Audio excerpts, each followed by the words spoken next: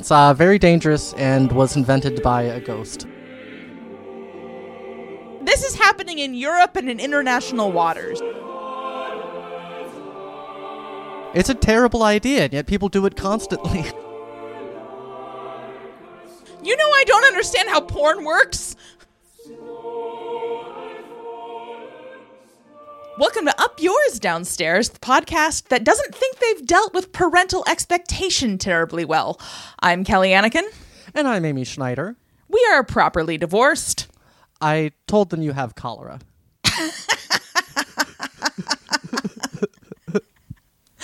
I might. Yeah, it's hard to say.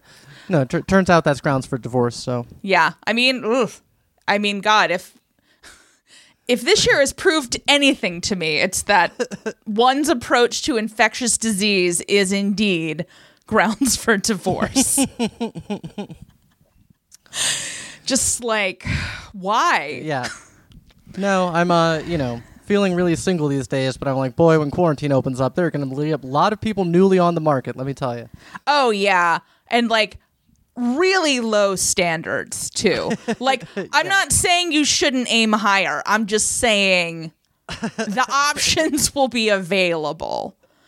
I'm going to have the opposite problem where the second I find out that somebody else wasn't as puritanical about quarantine as I was, I will leave. I understand. So we're in different spots, but that's fine. We are in different spots. Yeah. It's like, luckily we don't live together anymore, so we don't have to worry about it. Yeah, that's true. You do you. Yeah, you do you. And we do, and we're doing this podcast, by the way. Yeah, we were sad, and we thought it would make us feel happy. Nope. I mean, in retrospect, we may have set our sights a little high. I mean, I do feel oddly heartened. I do too. Not by the podcast. Yes. By Tom Cruise losing his mind on people. That's been my internal monologue this whole time. Uh-huh. And it turned out what we really needed was for America's biggest action star / closeted homosexual / chief Scientologist # where's Shelley Miscavige to just absolutely go Christian Bale on some people. Yeah. Listen, the LAPD said she's fine. And you believe them? Wake up, sheeple! The Los Angeles Police Department, Kelly. Wow. Okay, we're going to stop the podcast, and I'm going to show Amy a couple of articles. Also, possibly footage of the Rodney King beating. Like, yeah. People were like, "Oh, that happened a long time ago." Did it? Right. Turns out 1980 is almost 40 years ago. No, it is 40 years ago. Fuck. Yeah. I don't care for it. I don't care for it either, but like I keep having fucking birthdays and I'm stuck with it. Yeah, the 80s were 10 years ago, everybody. Just fucking deal with that. Yeah, that's right. I'm hanging out with a 24-year-old these days. It can be depressing at times. I mean, I have a young friend. She's applying to grad school, which is adorable. But I don't remember exactly how old she is, which is frankly probably for the best. Yeah, probably so. Yeah. Really, just, age is nothing but a number, but I am bad at math. Yeah. And I think isn't that an R. Kelly song? Strike that from the record. Just every once in a while, something will come up in conversation like 9/11, and she'll be like, well, I was 3. Yeah, I just had a conversation with another colleague today who's about my age. And just, something frustrating happened at work. Shocking, I know. What? But I was just like, ugh, Calgon, take me away. And she was like, I feel so bad for young people who don't know what Calgon is. And I was like, I know. They don't understand that we didn't have the internet. The only way we had to get away without leaving home was Calgon. That was it. That was what we had at the time. So yeah, how you been? How's Tricks? They've been fine. I I will say that, like, I'm feeling good about, like, the chosen family thing this year. I've got stockings hung up for me and 3 of my close friends, and my roommate Penny. That's so cute. It's so cute. Did you start posting Penny on Instagram again yet? No, I posted a picture once just because I had gotten a tattoo for her, and I'll post something around, at least one thing in this blessed holiday season. I'm sorry, did you say this blasted holiday season? This motherfucking holiday season. I do also need to say I approve of my young friend applying for grad schools. Like, she's going for, like, a writing thing, and I think that'll be good for her, and I was, like, telling her that, and she's like, yeah, well, mostly I just want to find somebody to have anal sex with me. And I was like, I couldn't respect your decision more. Yeah. She was like, I figure people on college campuses are more open-minded. Yeah. Wow. I mean, yeah. I mean, look, I found some. If she yeah. I mean, she's, I just support that she wants to go get her MFA, her motherfucking anal. Pew, pew, pew, pew, pew, pew. Yes, indeed. Gong noise.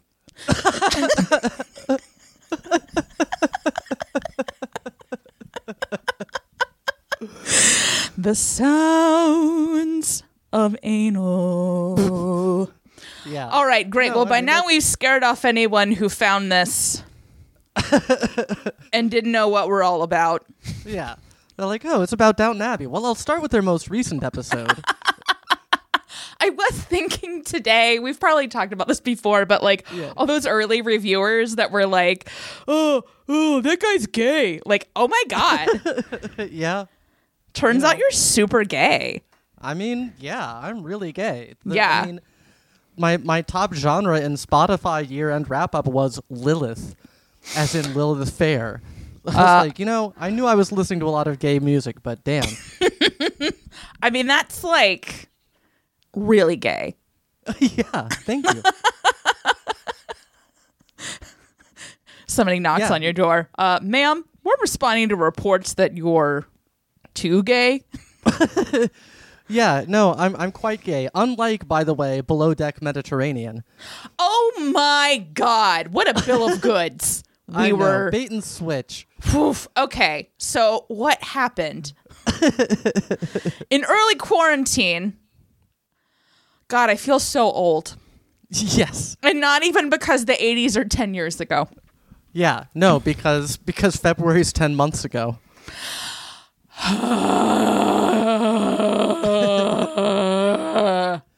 Yeah. It didn't have to be this way. Yes, I know. I could be having anal. I don't even like it. I would just like to know that it was an option. Anyway, at the beginning of quarantine, brace yourself. This is a very wholesome topic. Yes. So we were watching Top Chef. Yes. And we did a brackety thing. And you won, if I recall correctly. You won.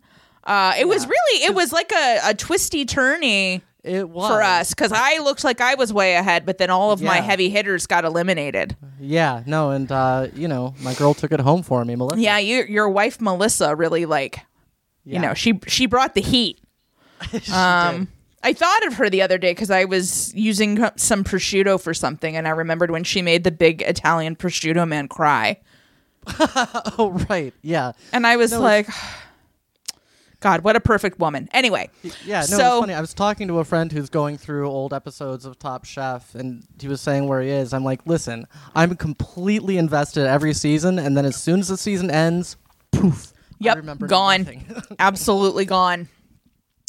I just remember flashes, Yeah, yeah. Things like Jen Carroll just absolutely losing her mind. Which season am I talking about? Every single one that Jen Carroll was on. Yeah. She is, yeah. Yeah. Anyway, okay, so we're we're watching watching. Top Chef. Yeah, we're watching Top Chef, and they're showing all these promos for this show called Below Deck Mediterranean, and it's all these women in like polo shirts, and we were like, that Yeah. looks On a very gay. Yeah, they're on a boat, red polo shirts. Like several of them are clearly lesbians. Yes. And we're like, all right, listen, we don't know how long this pandemic's going to last. Lol. We're going to watch this gay-ass boat show Indeed. when Top Chef is over, so we still have like a thing that we're doing. That's right. Amy, tell them what happened. It's not gay. It's not even gay at all. It's not even a little bit. I mean, like some of them. It is arguably like aggressively heterosexual, and by It's aggressively, extremely- I mean non-consensually. Yes. And I don't just mean that we didn't think it was going to be heterosexual. We mean there's a lot of like very questionable things happening on the show. Indeed. And yet here we are. Yeah, I mean we're watching it very slow. We're trying to make it last. That's right. We're savoring it. You really need to take a few weeks to let each episode like really get the nuances of It's what happened. not that so much as every episode is so stressful. It's so yeah. It's so stressful. The only time that it wasn't stressful was like right after the election. Yeah. And we were like, that's oh, right. what a refreshing kind of stress Yeah. that has Yeah. way less to do with our fundamental human rights. Yeah. But it's like, just having to, spend your time wondering how and, how and in which way Rob and Jess's breakup is going to happen. Because it's going to be bad.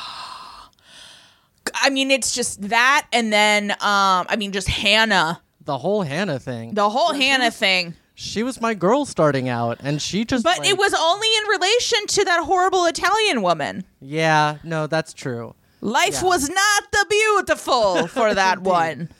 Once she was out of the way, things became a lot clearer. Yeah. And I mean, I'm just, I still maintain that Captain Sandy is a lesbian. Oh yeah, I mean, I Like, think so, she too. might be married to a guy, but like, Yeah, so are lots of lesbians.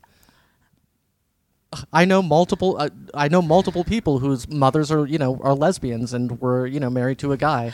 Oh, I also know many like current, in good standing lesbians who are currently married to men. Yeah. So it's a whole thing. But yeah, no. So I am glad that we started it, even though it's not what we were sold. It's been a lot of fun. It's just been nice to watch something that's a complete and monumental failure that isn't America. Yeah. I think this is happening in Europe and in international waters, Yeah, and it's like it's in like a part of the world that I have no desire. Like I don't want to go to Ibiza. Like Oh my God. When they were showing Ibiza, I was like, this is my nightmare. yeah. Even before I quit drinking, I would not have wanted to drink in those conditions. I'd be like, I'm staying in the room and getting blackout drunk. You all go have fun. Yeah. Yeah. What little fun there is to be had in Ibiza. Right. Yeah. But yeah. So anyway, it's almost a surprise that that's not what we're covering today, but it isn't. It isn't. Before we get into that, is there anything else media-wise you're enjoying? Not really. I mean, I'm watching The Crown. You love that Queen's Gambit shit. Oh yeah. I guess I just wasn't counting that because it was a month ago that I watched it, and it didn't Was it really? Maybe, I don't know, but yes, the Queen's Well, Gambit, you were love, ahead love, of the love. curve. I feel like you watched it, and then everybody else got into it. Yeah, and it was actually you can thank my friend Genevieve for that, the 24-year-old. Good job, Genevieve, 24-year-old. Yeah, but it was like she was like, Don't use that information. information to dox her, anyone. Yeah, I imagine there's multiple. Anyway, Nope, only one in the whole Bay Area. she might not be local. It's quarantine. We could be doing everything over Zoom.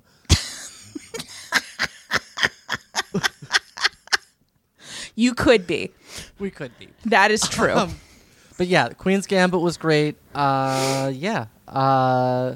don't know, been just rewatching stuff. Well, because it's partly because, like, she's the first person I found that's as interested in watching, like, old English crap as I am. Oh, wow. That's yeah. great. Yeah. So we, like, watched, I'm not sure if we partly rewatched Victoria. We started somewhere in the middle, and that was a blast. Even though, that show's awful, but we had a lot of fun. Oh, yeah. I just watched Penny Dreadful, which was good, and then it was dreadful. I was like, why did you end it that way? This is absurd. Yeah. Yeah. No, Victoria, like, I'm glad we didn't end up covering the next season because, like, where we ended, it was, like, looking like, yeah, they've got things figured out. It's really good. And then the next season was just a complete faceplant. I watched the blessedly short 2020 Stephen Moffat, Mark Gatiss Dracula over the last few days. Mm-hmm. I wouldn't say that it's good. It's very Stephen Moffat-y. Yeah. Which is like cool for a little while, and then you're like, ugh. Right. Why is this happening to me? But like a lot of great characters and some really fun performances. Yeah.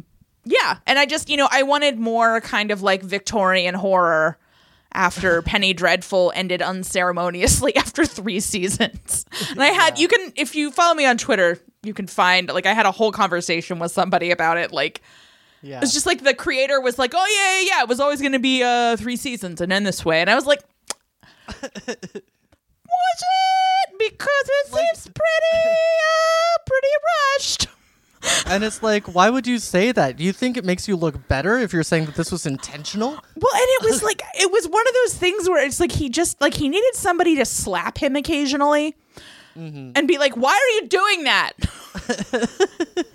Don't do that. It doesn't make any fucking sense. Yeah. But Billie Piper gave such a good performance. Oh, wow. Right? I didn't think she could do stuff. Yeah, I didn't either. But it turns out she does both a really great posh accent and a really good Northern Irish accent. Wow. Which I only recognized as being Northern Irish thanks to one Sam Neill. Yes. Saying, Grace.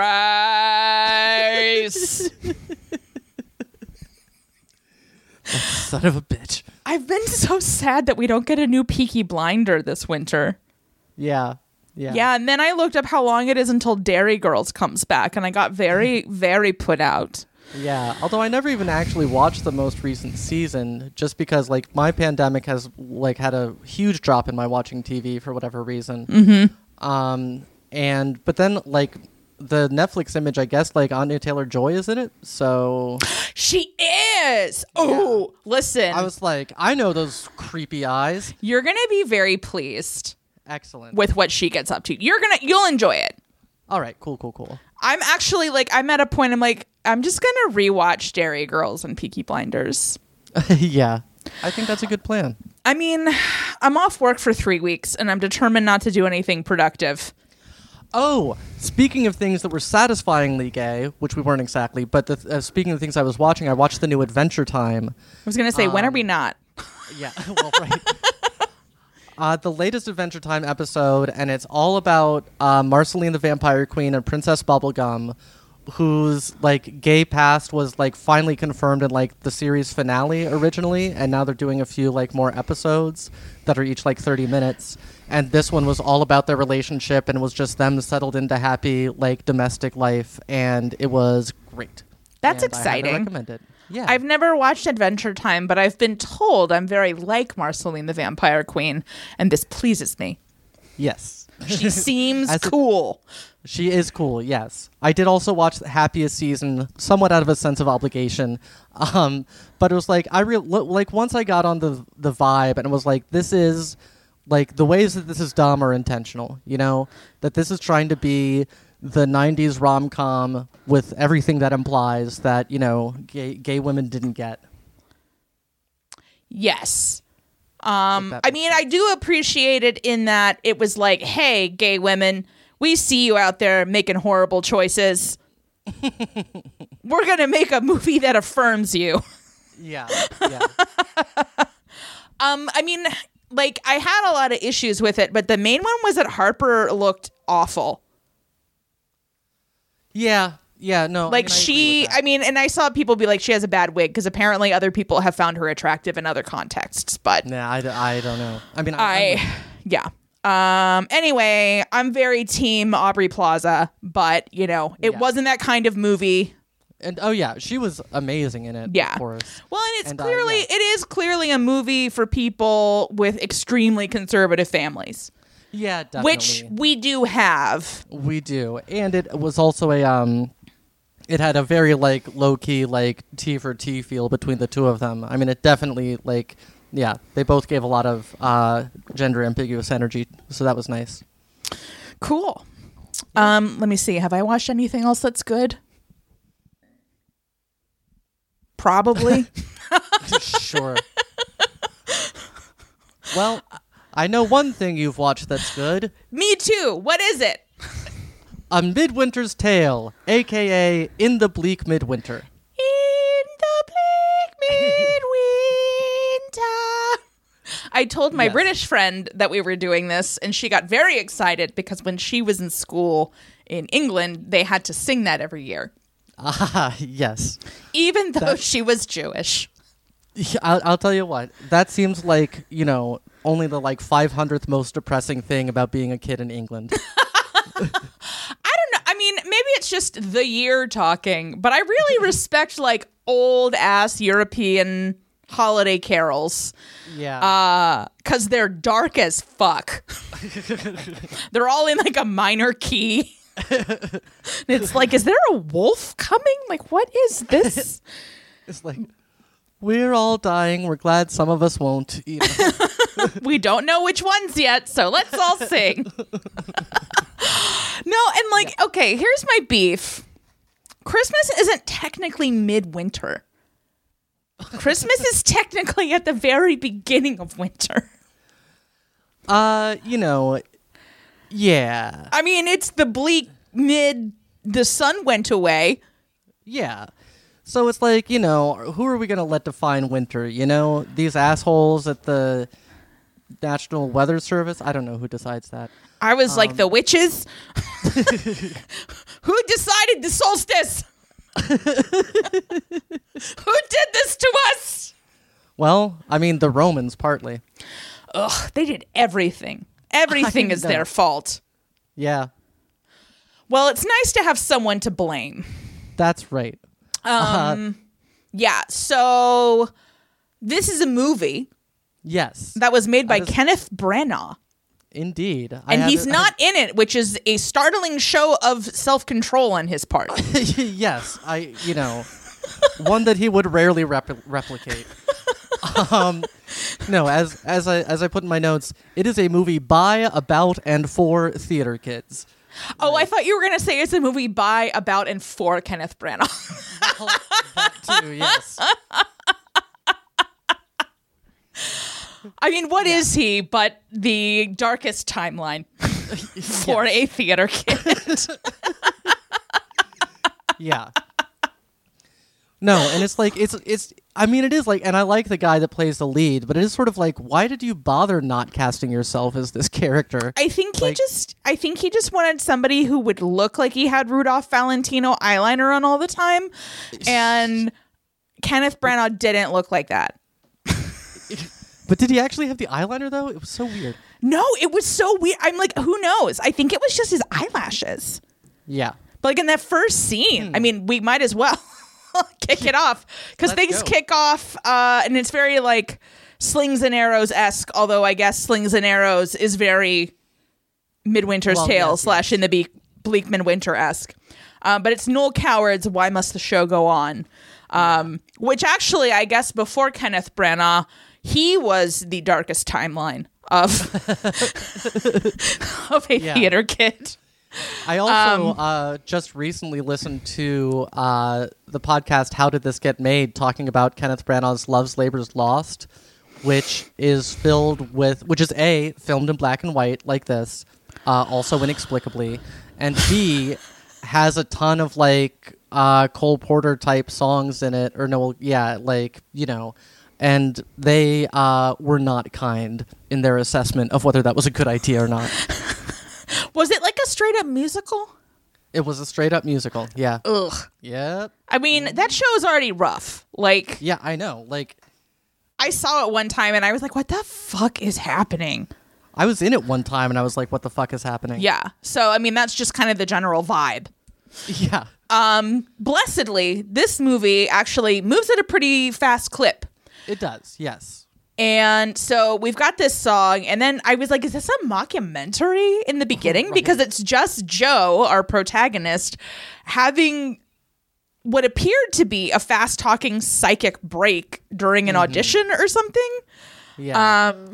Well, and I'll tell you the other thing that's like I realized that I wish I hadn't realized during this is how much like Woody Allen like homage. Oh no, Like, it's from, like- so Manhattan. Yeah.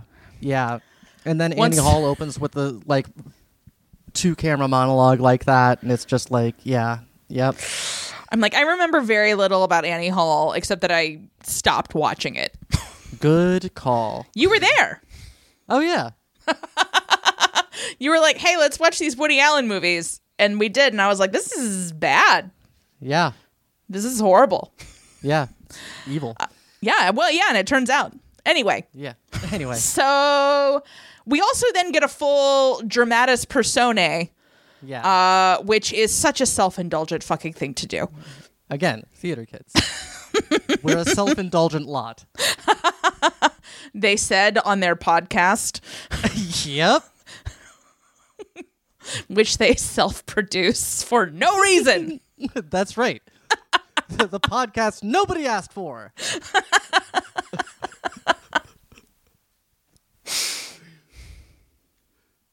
Yes. So we get a title card saying prologue, which again, equally self-indulgent. And then we cut to, guess what? Joan Collins. AKA Potiphar's wife. That's right. And Joseph in the Amazing Technicolor Dreamcoat. Indeed. And also Joan Collins. Yes. And she so she is Joe's agent. She's out at lunch with Joe and says that she's diagnosing him as depressed. So she's also his doctor. Well, yeah, apparently. She's you get that mix a lot in England actually. Yeah. Well, her name is Margie in this, but we will call her Joan Collins. Or possibly Joni for short. We shall see how the spirit moves us. Indeed. So he is putting on a play which will be professional suicide for some reason. And like he's trying to talk her into it and she's like, well, this is the dumbest idea I've ever heard. But then it cuts to them outside and she's like, well, I'll give you 600 pounds. And I'm like, you shouldn't do that. No. Use that 600 pounds for literally anything else. Look, 600 pounds to Joan Collins is Well- pocket money. Fair enough. And then apparently he was up for some science fiction picture. And she says that, well, it was down to him and Dylan Judd. And he does not react well to Dylan Judd. So that's his nemesis or something? Yeah, it seems to be the Cornelius Burt to his Titus Andromedon. Excuse me, I have to take this. Yes, I am very satisfied with my wireless service. Thank you. We never see him, though, so it's less entertaining. Yeah, that's true. Apparently, he's short. Yeah, that's apparently a thing. So Yeah. great. I mean, I guess they had to tell us that since we'll never see him to find out. Yeah. So later, time passes, Yes. and Joe races from N. Patel's newsagent shop to show Joan Collins the newspaper listing. Should we do this as a drinking game where you take a shot every time that we feel incredibly old? It was just sort of through the whole thing. So Yeah. it's like, I mean, which I've got a glass of wine, so like, Oh, I yeah, guess yeah. I'm playing. Listen, just have one for me every time and we'll be set. By the end of this podcast, Amy's just going to be like, I was crying. Anyway, she reads the listing and it's like full of typos and it's like, profit sharing, collaborative environment, and says possibly my favorite line of the whole thing. Do you have to use these phrases, darling? It's not 1969. Burn! She is our queen. And I'm like, Joni, you should have you should have seen this coming, and you should have been like, you send me, and then I will put it in the newspaper. Yeah, why did you just let him? You can't let the talent do anything that's going to be in print. That's right. Anyway, Joe's eyes are really crazy here, and pretty much for the duration. Yeah. Also, I want to be very clear that if I were in my 20s and I saw this listing, I would audition for this. I would do it. Hearing it now, as I'm pushing 40, I just want to take a very long nap. Yeah. Just like, this sounds so exhausting. Yeah, and it does. We will, as we continue to go through, we will see that I am correct, that this would be very tiring. Yeah. So a gong sounds, oddly. And Gong sound! Yes. And we cut to Joni's office, and Joe is still talking too fast to these auditioners. And this is a wacky montage of crazy auditioners. So it's like there's a woman dressed as a bee that is tap dancing while wearing a poster that says to be or not to be. I've never been, but based on what my friends have told me, I think this is what San Francisco Theater Bay Area general auditions are like.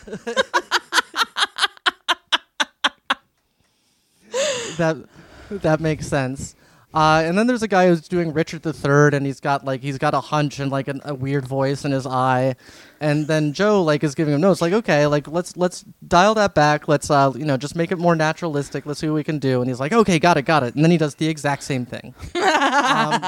Which the timing on that was good. I laughed at that one.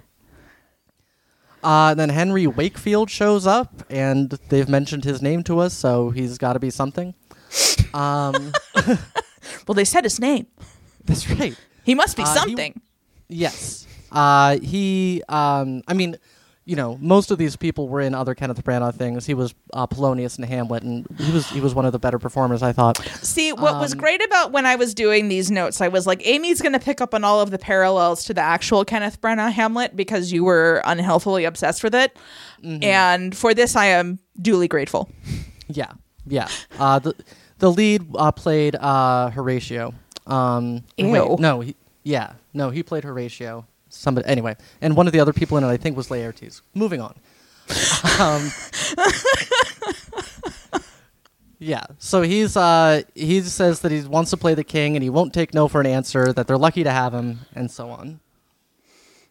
And then he's me in 30 years, except that I quit smoking. Yeah, for sure.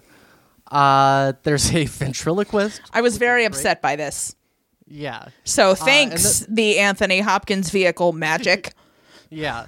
No, and then there's this very actory guy, like scarf and all, who says, and this is one of the lines that's always stuck with me, Hamlet is me, Hamlet is Bosnia, Hamlet is this desk, Hamlet is the air, Hamlet is my grandmother, Hamlet is everything you've ever thought about sex or geography. I during this was texting my college roommate because, of course, as we were all enrolled in a theater program, we loved the shit out of this movie and we quoted it all the time. This bit and then the kind of meltdowny scene later. Yep. Oh my God, we just loved it. Yeah, I mean, I loved it too. Me and my W. Shakespeare and Co. pals. I mean, it's right in the name. Yeah. No, and then he also says after that, Joe's like, oh, can you fence? And he says, I live to fence. In fact, you might say, I fence to live, which I thought was great. Arguably my favorite character, Tom. Yeah. And then there's a woman doing something with puppets, who you noted was familiar looking. I did the research. That is Twist from Spaced. Shut the fuck up. Uh-huh. I thought she was in Manchester. She loves that gay scene up there. Oh, man. There is a show I was thinking about recently where I was like, I could strongly see that show not holding up. Indeed. It's but I could also see parts of it bizarrely holding up. Yeah, and it's like nothing that I remember. Like, I'm not remembering anything where I'm like, yee, but, you know. I mean, I thought, like, their whole thing with, oh my God, what the hell was her name? Vulva. Like, nobody thought that was weird. Yeah. I mean, they didn't like her play because it was objectively bad. Right. No, and I mean, that was, yeah, I mean, that was just about, like, art, I think. Yeah. Anyway. It was about the art, man. Right. Oh, good for you, Twist. Yeah. Yep, she had a very brief cameo in this. Then we get a guy named Carnforth, who has a quad headshot. Again, much like Titus Andromedon. So they'll cast him as like all the minor roles, basically. And then an aging gay man shows up, and he says that he wants to play the queen. In 1996, this was very progressive. Indeed. Dirty Gertie, he calls her. Please. Dirty Gertie was my mother. Call me Ms. Dirty. Yeah. So he's Terry Dubois, and they give in and cast him. And, some guy banging a metal pan around does not get cast. And then Joe's talking to somebody who might be the same guy as earlier, who asked about regional accents, and he says, oh, that's not a problem. And then he starts screaming a Richard III monologue in this thick Scottish brogue. Oh, for fuck's sake. And then finally we get, rounding out the cast, we get a child actor, or not a child, but an adult child actor. Yeah. Yes. Like a Macaulay Culkin type. Indeed, who will be playing Polonius. And then Safi from AbFab shows up. We have no choice but to stan. She says, she's looking at Joe's aura. Joe's like, why aren't you looking at me? And it actually seems like she needs glasses or contact lenses, which she refuses to wear for reasons that are unclear here. Yeah. So she's like, I don't have to do Shakespeare, do I? And he's like, no, whatever. This is a very freewheeling, collaborative production. And she's like, okay, this is Debbie Harry. So she's 6 Heart of Glass, which is great because I've been going through a real Blondie phase in like the last couple of months. Yeah. And then she falls down and is immediately cast as Ophelia, I assume because she's thin. Yeah. Anytime I've fallen down in an audition, I have not got the role. Yeah. Well, and I'm glad they did. She's great. So Joe pulls down all his casting board photos and is talking to Joni like some nonsense about, well, we knew it'd be a challenge to cast this time of year. And oof, I am Joan Collins in this scene. Where I'm just like, okay, keep talking. Yeah. So like, why did you do it? Isn't it because really he can't afford mental health care, apparently. Well, yeah. But he can afford to pay for all this. Yes. Well, yeah, I mean, that's the deal. That's what she should have done with the 600 pounds. Gotten him to a head shrinker. Yep. Yes, she's like, oh, do you want me to bring industry people to your godforsaken venue? And he's like, oh, no, it's not that kind of show. I'm like, you're losing your mind. You've been unemployed for a year, and you're like, your choice is to continue to be unemployed, essentially. Right. So Joni still thinks that the sci-fi movie might happen. Says that Dylan Judd's agent is asking for too much money. Whereas clearly, like, Joe will do it for, like tuppence. Lunch. Yeah. And well, listen, Joni would never negotiate such an awful deal. Yes, indeed. But yeah, she says, well, the drive will be worth it just to see Terry Dubois play Gertrude. And I do think that, like, you know, I just said, like, why are you putting on this show? And I mean, I was realizing, I mean, the point of this movie is kind of just pointing out the fact that it never actually makes sense to put on a play. There's Oh, never God, a good no. reason. There's never a good Like, reason. It's a terrible idea, and yet people do it constantly. We never stop. Yeah. It's absolutely unbelievable. Yeah. Yeah.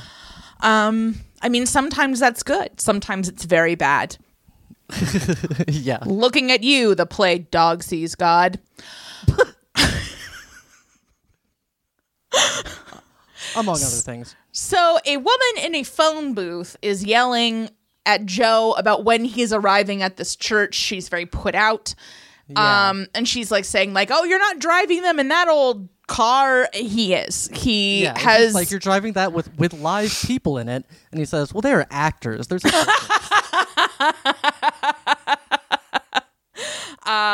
yes. So they've all managed to cram into this terrible backfiring station wagon. Yeah. And they drive into a town called Hope, Yep. which Safi thinks is a sign. Her actual name is Nina, by the way. I'm going to call her Safi the whole time. Oh, for sure. They then have to cart all their gear up a hill to this Yes. church. And then they all take a break about Yeah. 30 feet away. I mean, there's a bench Yeah. there and everybody smokes. So, you know. Yeah.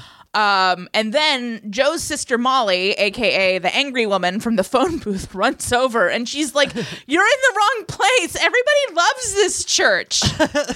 We have to go to a different church. Yeah. And it's very funny. Yes. To us, the which- people who don't have to move the gear. Well, right. Yeah. So they get there, and like one of them describes it as like a real dog of a church or whatever. Which honestly, I mean, it looks fine to me. I thought it looked great. I mean, it does Yeah. look very ripped up around the outside. Yeah. Like the grounds al- don't look well handled. Yeah. I mean, it's also again maybe in color it looks worse.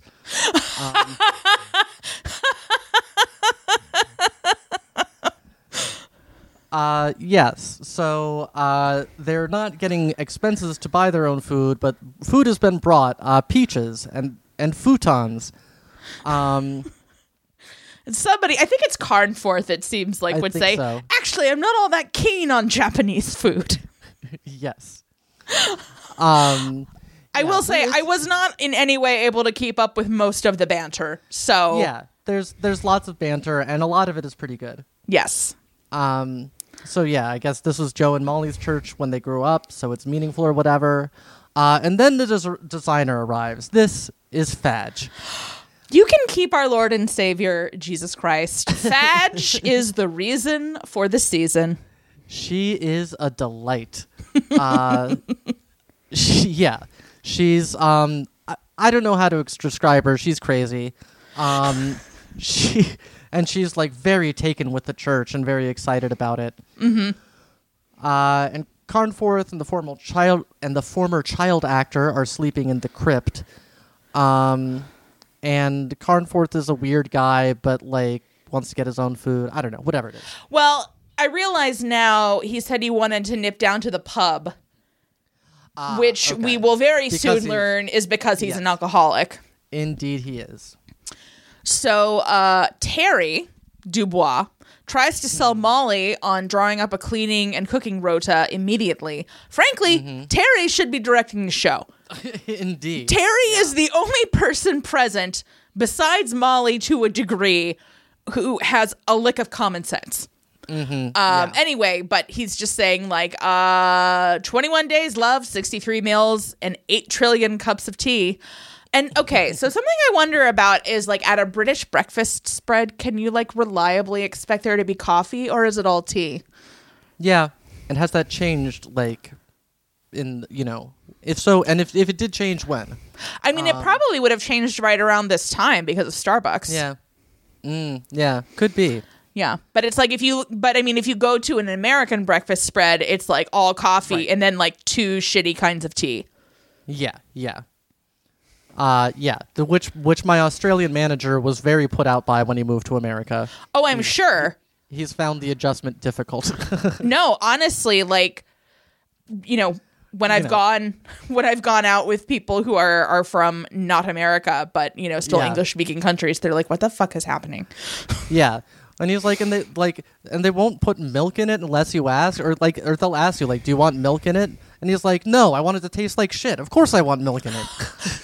Wow. I won't. Yeah. I won't do well. Look, I mean, when this he also quarantine lifts, he also likes Vegemite like they all do. So what can I say? I just like to be able to taste the tea. So Henry's very upset about having to room with a poof, a gay guy, and he says the entire British theater is dominated by the class system and a bunch of Oxbridge homos. Okay, that was pretty spot on. Yeah, fair. Yeah, and also he's like, so when is the woman playing Gertrude going to get here? Whoops.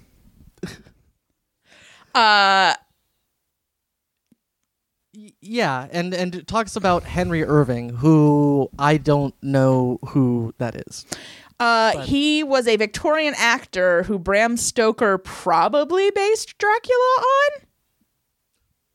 All right. Wow. Yeah. That's odd. Apparently he was a real psychopath. No, he ran this theater company and was like extremely temperamental and weird. Huh. Anyway, congratulations, Henry, on having homophobia instead of a personality. This was truly a pre-Schitt's Creek world. It surely was. Incidentally, I looked up the etymology of the word poofter, and it is not pleasant. I believe you. I won't repeat it, but it is available online. Good to know. I'll get my incognito mode ready. Oh shit, should I have done that? I don't understand how porn works. Yeah, I do know that. Most of it's very bad. That's true. So Safi is sitting with Fadge somewhere. I couldn't really figure out if this was their room or what the deal was, but she's so positive. Yeah. This is what would really kill me if I was involved in this. Like everybody else being positive, I'd be like, no. Yeah. But she's saying, what could be better than Hamlet at Christmas with a group of like-minded artists? And then Fad just says, salary? And Fadge won't let her see the designs because they aren't finished. And I'm like, how could they be? She just saw the space for the first time like 5 minutes ago. Lay off Fadge, Safi. She's an icon. That said, Fadge is quite taken with Safi and says, you can call me Pho. And she says, oh, well, it's slightly harder to pronounce. Yes. Yeah, there's like a lot more of people with like chosen names in this than I remembered. Yeah, no, for sure. So, I mean, that's definitely like Kenneth Branagh riding by on a bicycle saying, message! So, Fadge says something to Safi about why are you putting low-calorie mayonnaise on your face? Right. To me, the more pressing question is why is she carrying low-calorie mayonnaise in her purse? And if you're going to eat the devil's own condiment, why go with low-calorie? Okay? Although, you know what? They did put mayonnaise on my Wendy's the other day, and it wasn't horrible. I still don't care for it, but I was like, okay, I can eat this. Anyway, that's more of a journal entry. I'm sorry. I'm very isolated. Yes, indeed. I don't even have a roommate. I think there's a simple answer to that, which is I think a friend of hers accidentally bought low-calorie mayonnaise, and so she could get it for free. Well, but why is she keeping it in her purse? Well, because she's blind at home, too, and she put it on the same shelf as her moisturizer. There's so much wrong here. Yes, indeed. I keep meaning to make my own mayonnaise at home and see if I like it. Yeah, go for Anyway, I've had 10 months and it hasn't happened yet. it. Yeah, I understand. So the child actor drinks to Molly, who I've lost. Oh, to Joe's sister, Molly. That's right. And then I was like, anyway. And Henry's complaining to Carnworth because I guess he's an alcoholic, which, fair. And yeah, this is where it's like they don't get expenses in the conventional sense. And it's like, what other sense is there? And Henry calls Joe a crooked bastard. But Safi does not show labor solidarity here at all. She defends Joe and she calls the meal generous. Yeah. It sounds like it didn't taste good. They say it was chili, and I'm like, I wouldn't eat chili in England. Yeah, no, that's sketchy. Good Lord. I mean, you're really taking your chances eating chili in America. Yeah. God knows, they probably put peas in it or something. Yeah, I watched a couple of Great British Bake Off specials, and just every time they do a savory, I'm like, what are you doing? Yeah. And they're all like, oh, what a cracking good snack. And Scarf Guy is deeply concerned about his colon, which is also a real, like, timestamp thing on this one. Like, his particular concerns are so of that moment. Mm-hmm. Fadge announces that she feels her nipples stiffening and that this is a good sign. Man, I really hope Fadge made it to Burning Man, like, way back at the beginning and before it was a bunch of, like, tech sellouts. Yeah, I mean, but she was at Fringe all the time, so... Yeah, that is sort of the Burning Man of the East.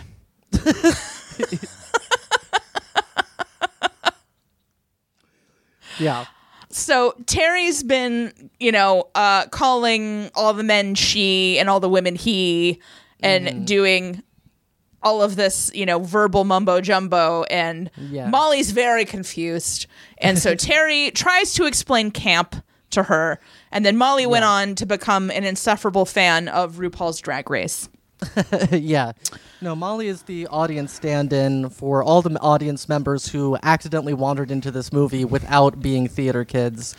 I also wonder about the American name, because I guess it's like The Winter's Tale, but nobody knows that play. Well, I mean, I think... And it's like it could have been like A Midwinter Night's Dream. I feel like they would have gotten more box office that way. I think that would have been better. I mean, I think they didn't like bleak in the title. That's extremely anti-American. Yeah, despite how fucking bleak it is to fucking live here. Right. Whereas in England they're like, bleak. Oh. That sounds proper. He's a bleak bloke. So I did a scotch of research about quote unquote camp. We're not getting into this because it's very contentious. Okay. There's a lot of anyway, it's a very charged conversation, like who invented camp. But common wisdom is that camp as a concept originated in the court of Louis XIV.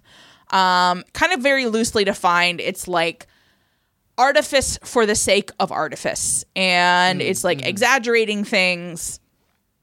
Kind of later, as it became much more sort of code for queer people, it was, modes of dress and basically secret languages to protect themselves from being attacked, arrested, otherwise oppressed. What we know as camp in the United States now is heavily influenced by Black and brown queers who came out of the ballroom scene.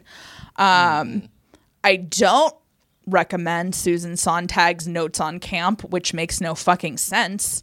Because basically, Susan Sontag wrote this whole thing and like barely mentions gay people at all. And I'm just like, Susan Sontag, go suck a fuck. Yeah. So specifically in this context, Terry is essentially using some of the conventions left over from Polari, which was kind of like, Yeah. to most people, it sounds like a nonsense language. It's kind of like closest heterosexual analog is Cockney rhyming slang.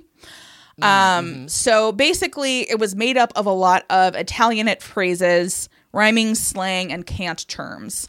So just, also there's a heavy influence from the Romani language in it as well. Oh, right. Okay. So basically, I'll see if I can find it and send it to you and maybe post it when we post this. But there was actually a really cool short film that I found that was two guys speaking in Polari. Yeah, I actually saw an article about that once, and was not in a position to watch a video at that moment. And every once in a while since then, I've thought about it and been like, oh, I should go find that again. No, you really got to watch it because it's really great. Yeah. It's two guys. One's already at the bench looking for trade, and the other one sits down. And there's a bit of they have to kind of feel it out. Right. And it's particularly fun because one of the guys is clearly like a bit more rough. He's lower class and the other guy's a bit of a stiff shirt. So it's really fun to watch them almost kind of speaking Polari in different dialects. But, once they figure it out, I think the kind of inciting moment is one of them, the lower class one asks the other one for a cigarette in Polari. And that's when the ice kind of melts. So it's great. I strongly recommend it. If I can, I'm sure I can find it again. I think I saved the link. Anyway, so that's essentially what is going on here. Okay. Yeah. No, and it's I there's actually a book by Stephen Fry that has a character that uses like just the exact same like camp,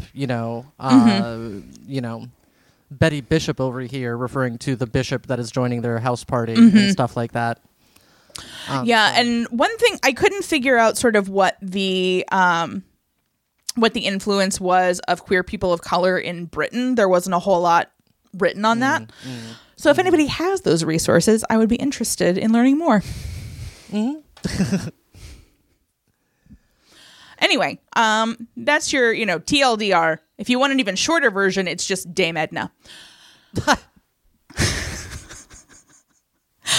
Okay, so Molly is saying that they need to prove to the village council that there is a community and hope worth preserving. There was some late 90s mumbo jumbo earlier, and this is never really particularly well developed. Yeah. That there's a developer who wants to develop something, and it's not clear if it's the whole town or just this church. Right. Because I'm also I'm like, this church, like, everybody loves that other church. Let it go. Yeah, for real. And it's like, and so like two comments. One, she's like, we have to show them that there's a community here that's worth saving. And I'm like, is there? Maybe there isn't. Not every place is worth saving. No, and I don't know. It made, basically, I feel incredibly cynical about most of this up until that meltdown scene, because I was just like, this is just how life is. Yeah. But I mean, I think, too, and it's also like, this is something I realized when I was writing those Daria essays, this is just this moment where, like, this late 90s thing where, like, selling out was such a, like, concern on everybody's minds. And then... Not mine. Well, in 1996, I was, just trying to sell out as fast as I could at the age of 11 or 12. Right.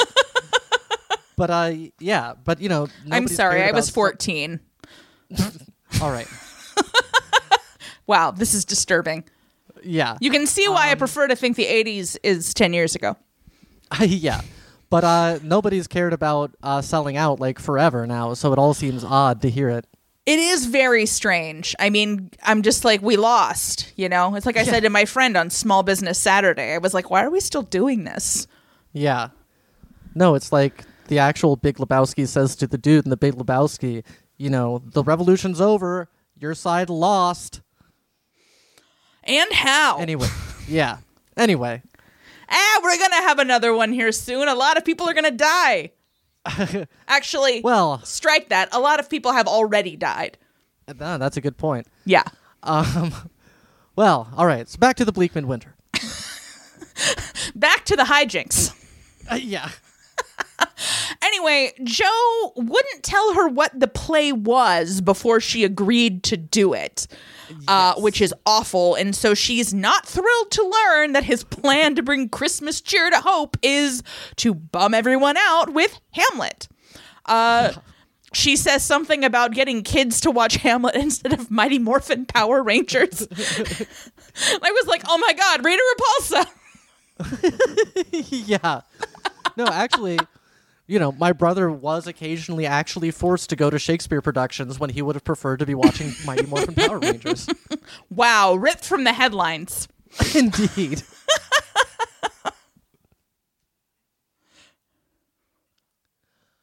So Joe takes Molly home. So I guess she still lives in Hope. And is a teacher, apparently. Like, the exposition is very bad in this movie. It really is. And Safi tags along for the walk because she's already got a, crush on her director, as I imagine she always does. Mm-hmm. But the difference is usually her directors are either professional or sane enough to not indulge her. Yes. Yeah, they walk by the other church that everybody likes, and he whines that he can't use it. But Safi is like, oh no, you've got enthusiasm. And at this point, I just fully blacked out. Yeah, so Joe says, I don't know, whatever, like that he's sad. And Safi then says something about advice that Martin always says to her, and he's like, who's that? And she's like, oh, that's my husband. And he's like, sad trombone. Womp womp. Yeah, and like all of his exposition was like he did some play and then he was engaged and his fiance cheated on him, and then something fadge, and then his dad went bust. And I'm like, what the fuck are you talking about, dude? Like, yeah. And it's never clarified. I'm like, is your dad okay? Like, did he literally go bust? Is this that scene from Monty Python? Like, what the hell? Yeah. Another thing, by the way, that I've learned with hanging out with non-theater kids is showmances are impossible to explain to outsiders. They're like, so they know it's just a play, right? I'm like, look, I don't know. I can't explain it. Like, I mean, honestly, the closest analogy we have is Rob and Jess on Below Deck Mediterranean. That is. Like. The love story of our time. Well, it's the love story of a time. God, I just want to know if she ever finished The Secret History.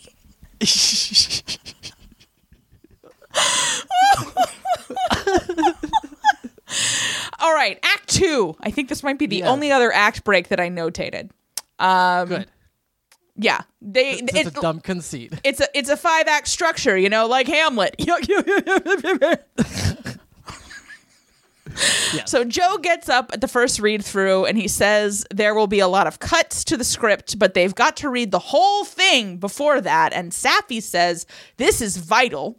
I assume this scene is just verbatim Kenneth Branagh's meeting with his financiers for his 4-hour Hamlet that Amy loves so damn much. I sure do. You really do. Have you watched it recently? No, I haven't. But watching this, I was like, I should watch that again. Yeah, you ought to watch that with Genevieve so she can learn about history. Yeah, sure. And also, well, it's got old-timey British things. No. It's you're not wrong. Vintage Kate Winslet. Everybody likes that. Oh yeah, for sure.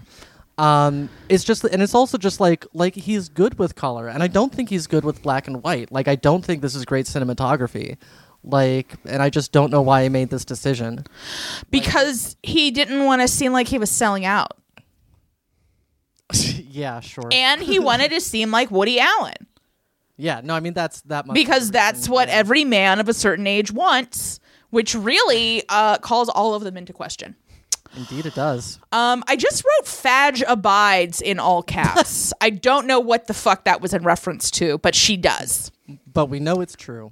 Incidentally, there's some restaurant near my COVID testing site in Emeryville that just has the dude abides on their like board outside, and I think of you every time I go by it. Yeah. And I'm always like, oh, I should take a picture of that for Amy, but I'm driving, so it's not convenient. Yeah.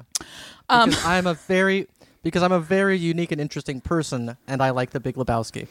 Well, I thought you were a very unique and interesting person when I met you. Yeah, you did. And I Then thought you it was found out very the truth. unique and interesting that you like The Big Lebowski.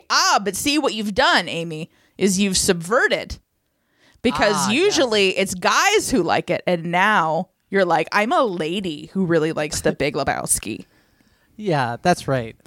See? Anyway. Listen, it's all about framing. It is indeed. Tom requests a non-smoking read-through as Noel Coward kicks back in. And the non-smoking read-through, that's not on.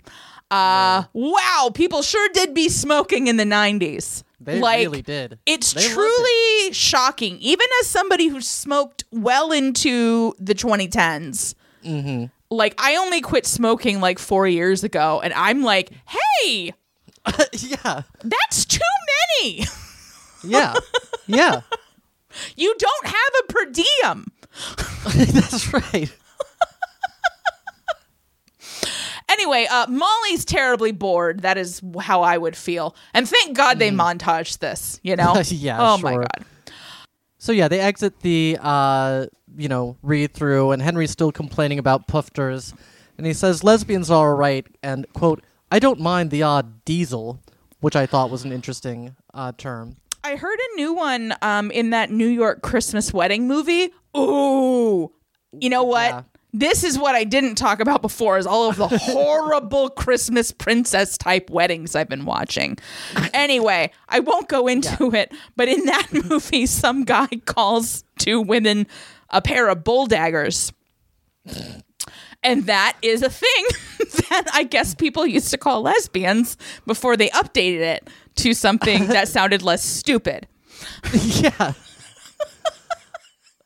Anyway, listen, if you want to have a surreal ass dumb time with a surprising amount of Catholic theology and catechism mixed in, watch A New York Christmas Wedding. Chris Noth is in it playing not who you would expect. Okay, anyway, yes. So Carnworth goes off to get drunk, we assume. Tom is complaining he cannot believe the cuts, and so on. He remains the best non-Fadge Joni character. Like, it's hard for me to decide. Like, I feel like it's got to be Fadge, then Joni, and then Tom. Could be. I mean, I'm very biased towards the way you like Nina, though. Yeah, no, I mean, definitely. But, like, I always like her. A cockeyed optimist, that's you. Yeah. No, and he's talking about, like, how he's preparing for the roles, and he's like, if I'd had time, I would have gone to Denmark to prepare. And I'm like, how would that help? Shakespeare was never in Denmark. He didn't know. Look, it reminded me of every male actor that I went to school with. Because they'd always be like, we're doing all this research. Yeah. And, you know, I don't know, the women were just busy trying not to get raped because it was college. That was our research, damn it.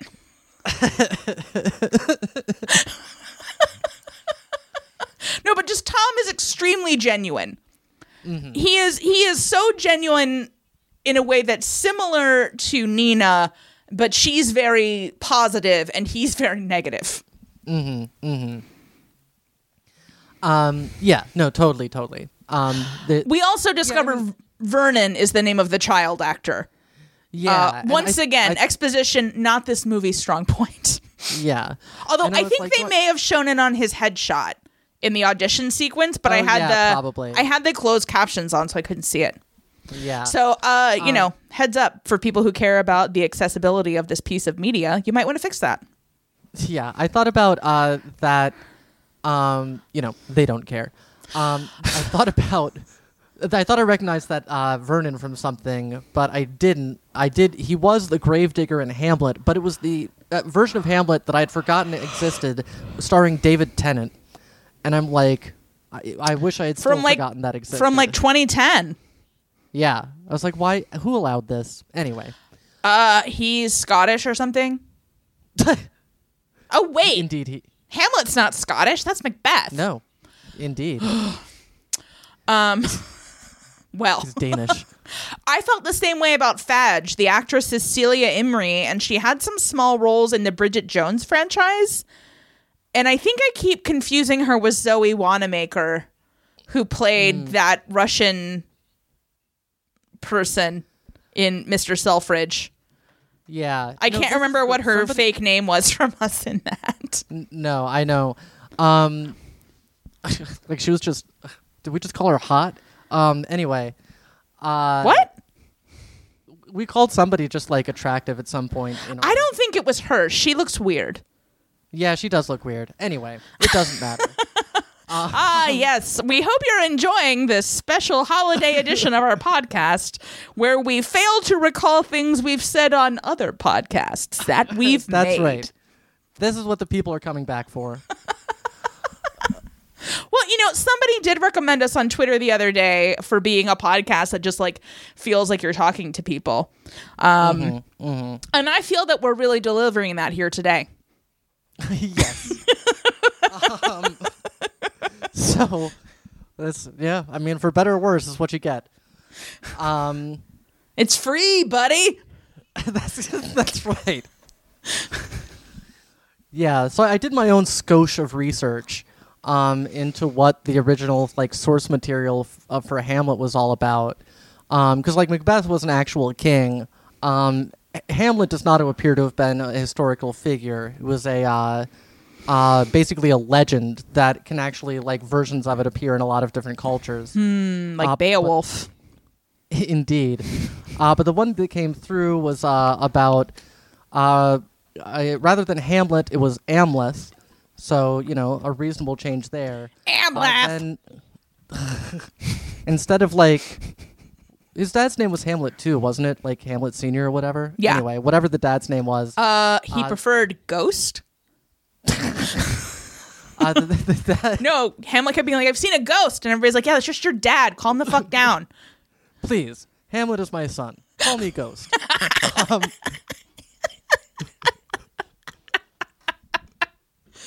Whew! But in the original source, he was named Horvendil, and Claudius was named... What? Isn't that a cheese? Possibly. What the hell? Yeah. So Horvendil gets back from sailing with the Vikings and killing the king of Norway, like you do, and married Gerutha. So at least that's... the Grendel character. Yes. They have Hamlet, Fangmortis Horvendil, etc., etc. Then Amleth pretends to be an imbecile, and the whole thing is sort of like a trickster thing where Fang is attempting to catch him out. As his not name really is being an Fang? imbecile. Feng. Okay. Yes. I thought you meant Fang, like a cool name for a dog. No. And then the whole thing with Rosencrantz and Guildenstern, like sending him off with them and a message that says to kill him, but changing the message to say, no, kill these two idiots, is part of it. Real race to the bottom with those three. I don't think their college was very good. That's a great... Well, I think they left early. Yeah, they should still be in school. Hamlet had an excuse. His dad died. Yeah. He then is sent on another thing where he's sent to woo the hand of the terrible Scottish queen, Hermethruda, who had put all former wooers to death but fell in love with Amleth. She sounds like a strong female role model for today's young girls. Yeah. So he goes ahead and marries her, as well as he was already married to, what was his first wife's name? Ophelia? It was another silly name, but... Rosalind? Nope. Yeah. But so he's married both of them. Hermione? I'm just going to name Shakespeare characters until I get it right. It doesn't appear It doesn't appear to actually list her name. She just says. Okay, well then I daughter won't of spend the somebody. next 15 minutes naming every female character in Shakespeare. Although Hey, I could get most of them, I bet. you could do all right. Take a Sporkle quiz. Yeah. So basically, it's like it's a lot of the like skeleton is there, but like the meaning of everything is completely different in a lot of ways. Like, there's there's ambiguity in the play Hamlet about whether he's really crazy or not to an extent and stuff like that. Whereas it's very explicitly this is a ruse in the original source. Another play with a struggle around exposition. Yes, indeed. And, a lot of killing in Hamlet, but way more killing in Amleth. So, yeah. That sounds fun. Yep. And then, like, he then has to, like, fight, like, the, successor of, Fang, Wiglek. Shut your mouth. What? Liglek? Yeah, and then actually, Wiglek kills him. And Hermithruda, who had promised to die with Amleth, marries Wiglek, and they have a child, Wermund, who then the kings of Mercia are descended from. I So that is am into Hermanrutha? Hermithruda. Hermithruda. Repulsa. Yeah. Yes, indeed. I'm into that. Also into this crossover with the show Vikings. Because the Kingdom of Mercia played a big role that I don't remember, but I'm pretty sure it involved Athelstan, because, man, everybody wanted a piece of that monk. Yes. He was hot. He was really hot. Yes. Anyway, we don't have time. We don't have time for Athelstan. Yes. So there you go. Wow. That is the minimal research I did for today. Listen, you have piqued my interest. I have a lot of free time on my hands for some reason, so I'm probably going to look this up. Well, then, we have Fadge unveiling her design, which is confusing to everyone, and rightly so, for it is merely a replica of the building. Yeah. She wants to just use smoke. She thinks it's about people and smoke in space. And then folks are asking about, what time period is it in? Like, no. That's the title of the science fiction movie I'm up for. Oh, wait till we get to the name for that character. Yeah. So Joe doesn't want to set a time period. And I just wrote, ugh, this is so awful. Like, this is like that awful production of Macbeth that we were in. I know, but it's like this is how it was. Like all the time at W. Shakespeare & Co., that's what we were doing because that's what our director believed the RSC to be doing at the time. And she thought it was cool. I mean, that at least is an ethos. Yeah, that's true. This Also, is just somebody who should really be looking into medical options for Right. managing his depression. Also, if there's no set time period, then you can use whatever costumes you have lying around. Which is handy Great on the because budget. Fadge goes out to the Fadgemobile, which is a giant van just full of costumes and shit. She brings it in, and we have another kind of montage where everybody's trying out all these various pieces. And Carnworth brings up to Joe a very salient point, that he is playing both Rosencrantz and Guildenstern. Yeah. Tom remains very upset about the cuts, and he wants to use body oil to swing in on a rope or something. And then Henry is pantsless and crabby. This is pretty much his whole thing for the whole time. Yeah. Safi continues to insist that she does not need glasses, despite very, very much needing them.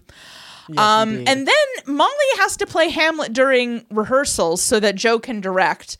And they're kind of chatting through a bunch of stuff, and he's remaining very committed to his delusions about theater and stuff like this. And he has his like Hamlet origin story that he's telling his sister about how, at the age he saw Hamlet, all he ever did was think about girls and wank. And I'm like, I would not discuss wanking with a sibling myself. Yeah. Yeah, no, it was like a line something like, wanking a girl or girls and wanking, but sadly not in that order usually or something. And it was just like Kenneth Branagh wrote the line, he couldn't find anywhere else to put it, and he liked it. Like, what are you gonna do? Yeah. Then we get Fadge leading the warm up, which is actually pretty impressive for a designer, and I just love her so much. Indeed. So then they're rehearsing scene 1, and we spend a lot of time on line 1. He's trying to establish Hamlet as a ghost story, and like goes through this whole thing about, have you ever been terrified? And Carm Forest Log, well, one time I got a flat tire and I thought I might be late. And so on. And I'm like, see, this is why you take notes during the scene and then give them at the end of the scene.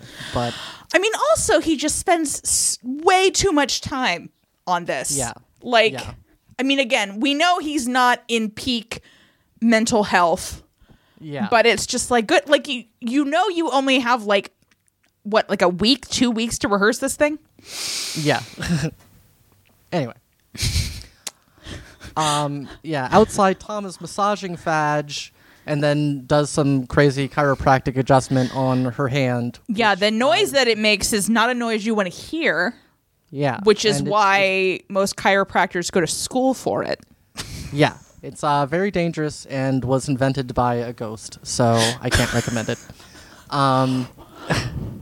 Chiropractic was invented by a ghost? It was invented by a guy who claimed to get some of his ideas from a ghost. That's incredible. Was it Hamlet's dad? I don't believe so. I'm not sure if he specified the name of the ghost. Oh, man, that's cool. That's my second favorite celebrity ghost story. My first, of course, being that Kesha had sex with a ghost. Molly's doing great as Hamlet. I think she'd be a better Hamlet than Joe, frankly.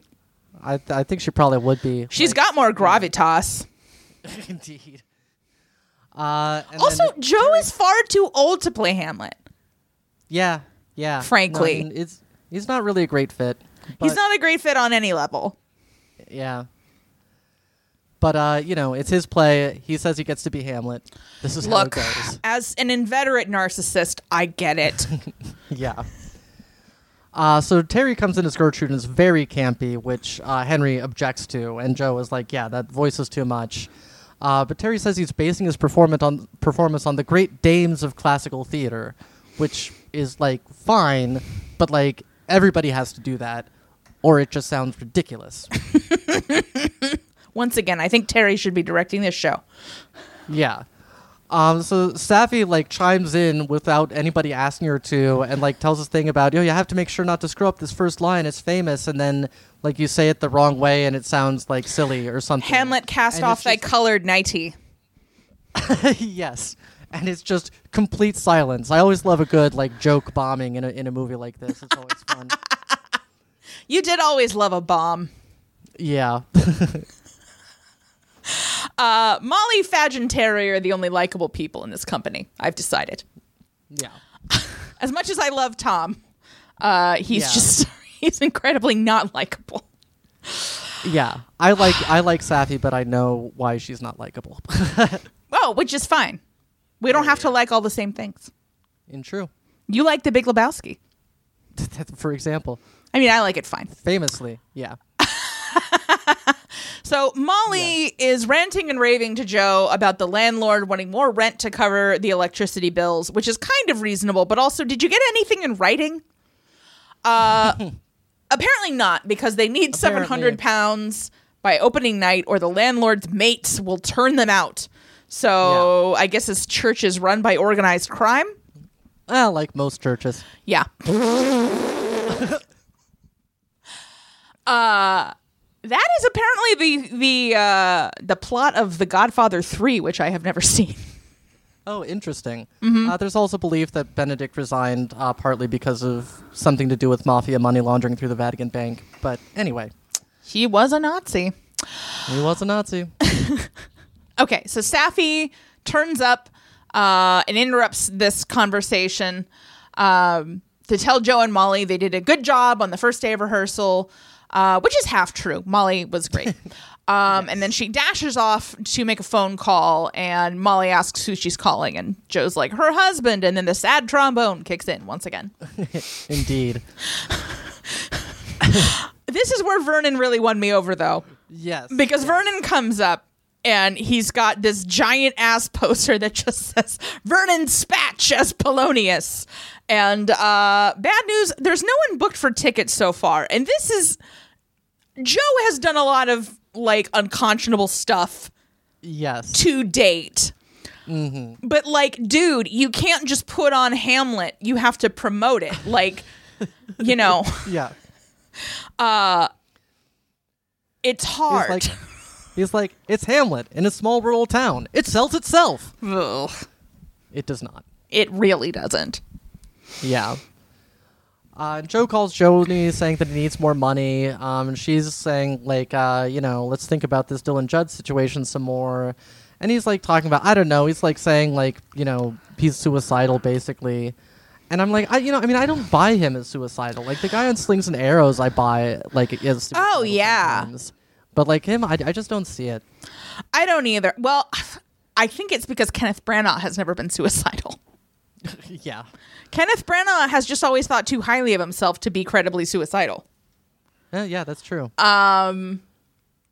Also, what I think is really interesting about the way that Joan Collins' character is written is that she never actually says that she is going to keep pushing for him. She only is explaining all of the stupid decisions that Dylan Judd's agent is making. Yeah. And at no point does Joe even register that Right. she's like advocating for him. He's just like, yeah, but this Hamlet though. Yeah.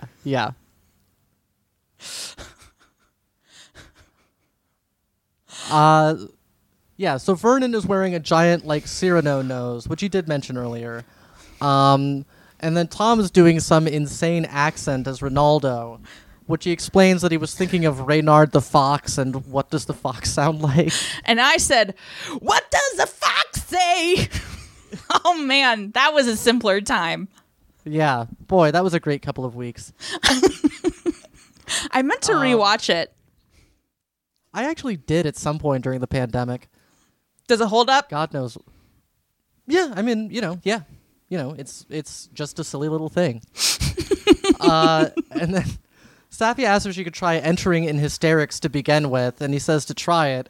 And it's some great physical comedy there. She just, comes in extreme hysterics and then just face plants on the stairs, which is great. So we cut to Carnworth and Vag discussing that she won't wear corrective lenses. And I think Vag says she's brushed her teeth with soap for the last 3 nights, but she won't admit it. And Carnworth is doing a crossword, but he reveals that he's just filling in random words as he goes along. And it turns out that his real name is Keith Branch. And Fadge, believe it or not, was not christened Fadge, but actually Mildred. I mean, it's the Fadge of conventional names. Yes. And they agree that all this, meaning the horror that is theater, is fun from time to time. I feel like, yes. Like, I was literally, as we've been doing this, I'm like, oh, maybe I should audition for something. And then just, like, the thought of having to sit through rehearsals makes me so sad. Yeah, it's rough. No, I know. I mean, I guess, it's not so bad if that's your whole job. Mm-hmm. Because, I mean, what are most of my meetings? Yeah. Except sitting through rehearsals for scenes I'm not in. Yeah.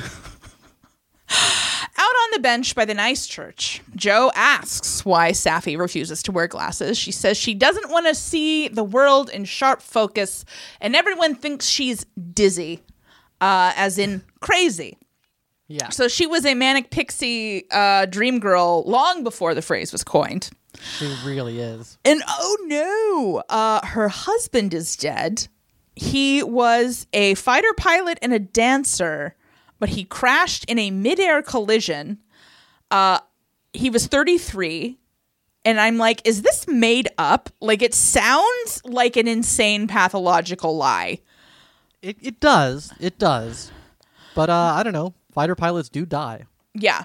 But she said that he died in a midair crash, like in England. Anyway, the point is she's from like a lifelong RAF family. So everybody that she knows is in the Air Force. And the only person who thought that she could be a proper grown-up actress was her husband, Martin, who is now dead. And I think this is a quote from Martin about life's a silly old business. You fall down, you get up. You fall down, you get up. And it's very sweet. And Joe says, I think you're a very grown-up actress. Which I guess counts as flirting. That's what they've got. I mean, look, given the Woody Allen influence, it's good that they're establishing her age. Yeah. So Henry rehearses the Claudius confession scene, and we see Terry tone things down quite a bit as Gertrude.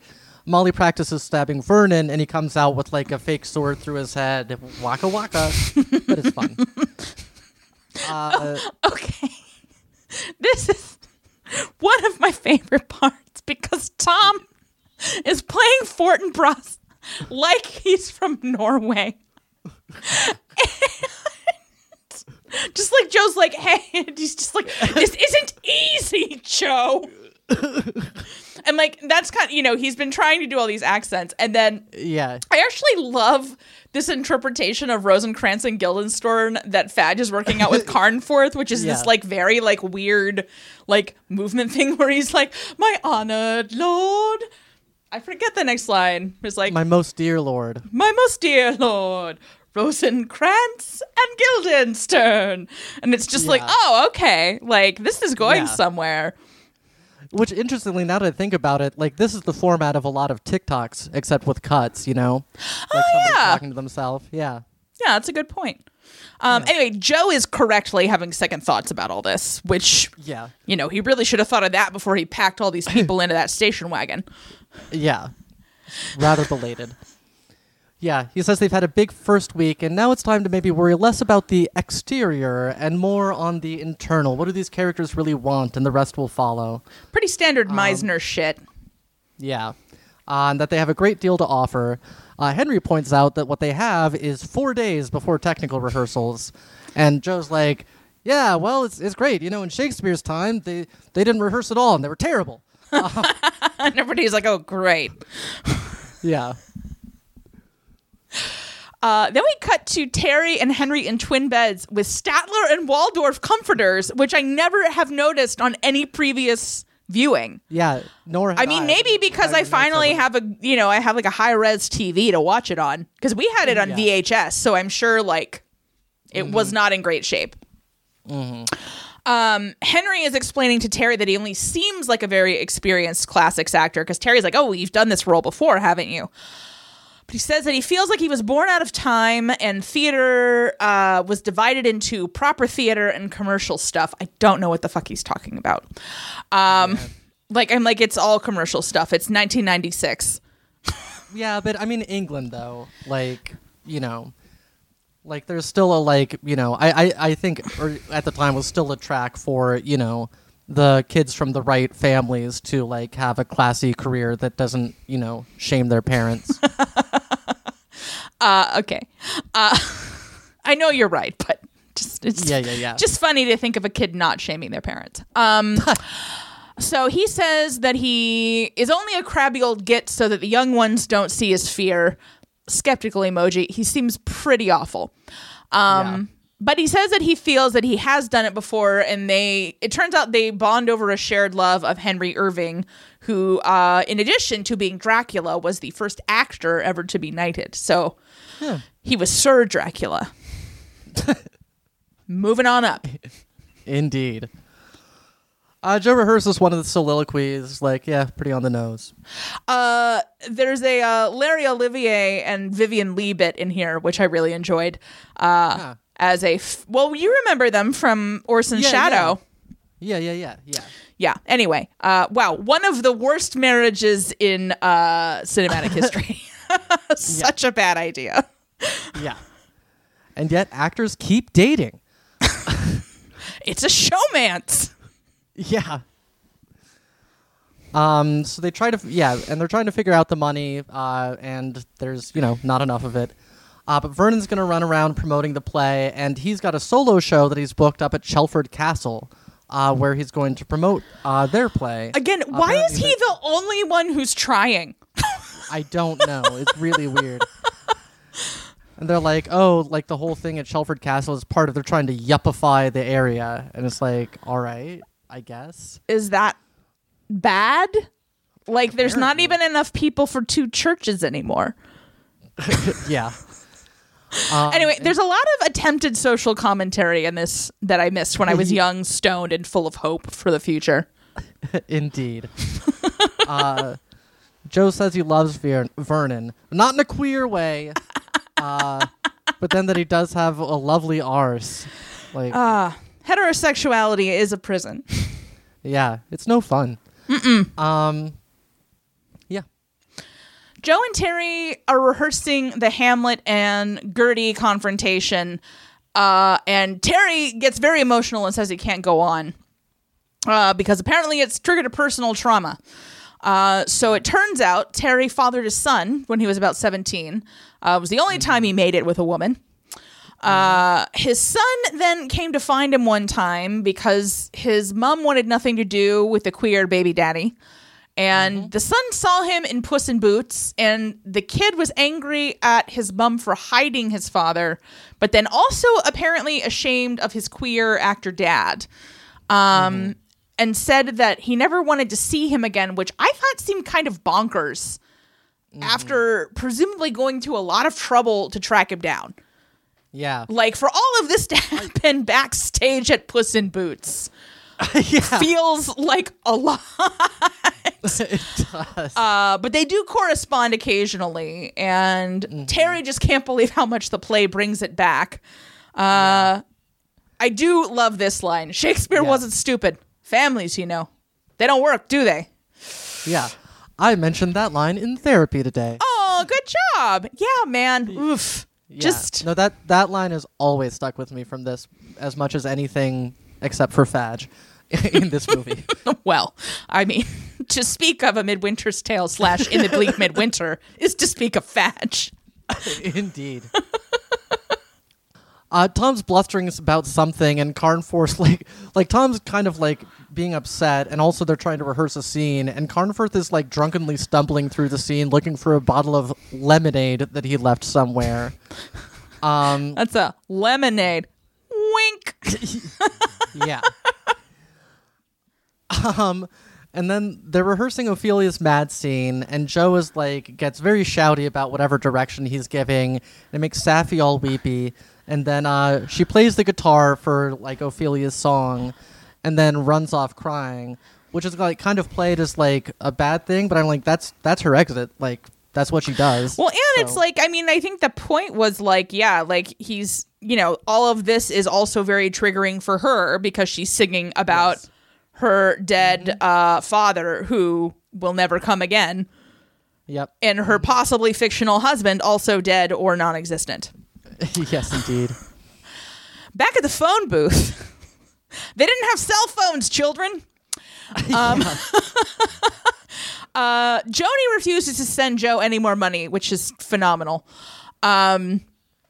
Apparently, Dylan Judd's agent has really cocked it up, and they've asked for way too much money. There's all these demands. She's like decorating her Christmas tree, and Joe's like, "What do I do?" She's like, "Write to Santa." What a bitch. What an icon. Yeah. While rehearsing the Fortinbras scene, Carnforth belches in the middle of it, and this sets Tom off. And so he goes on a bit of a rant, and that kind of makes Joe finally like snap.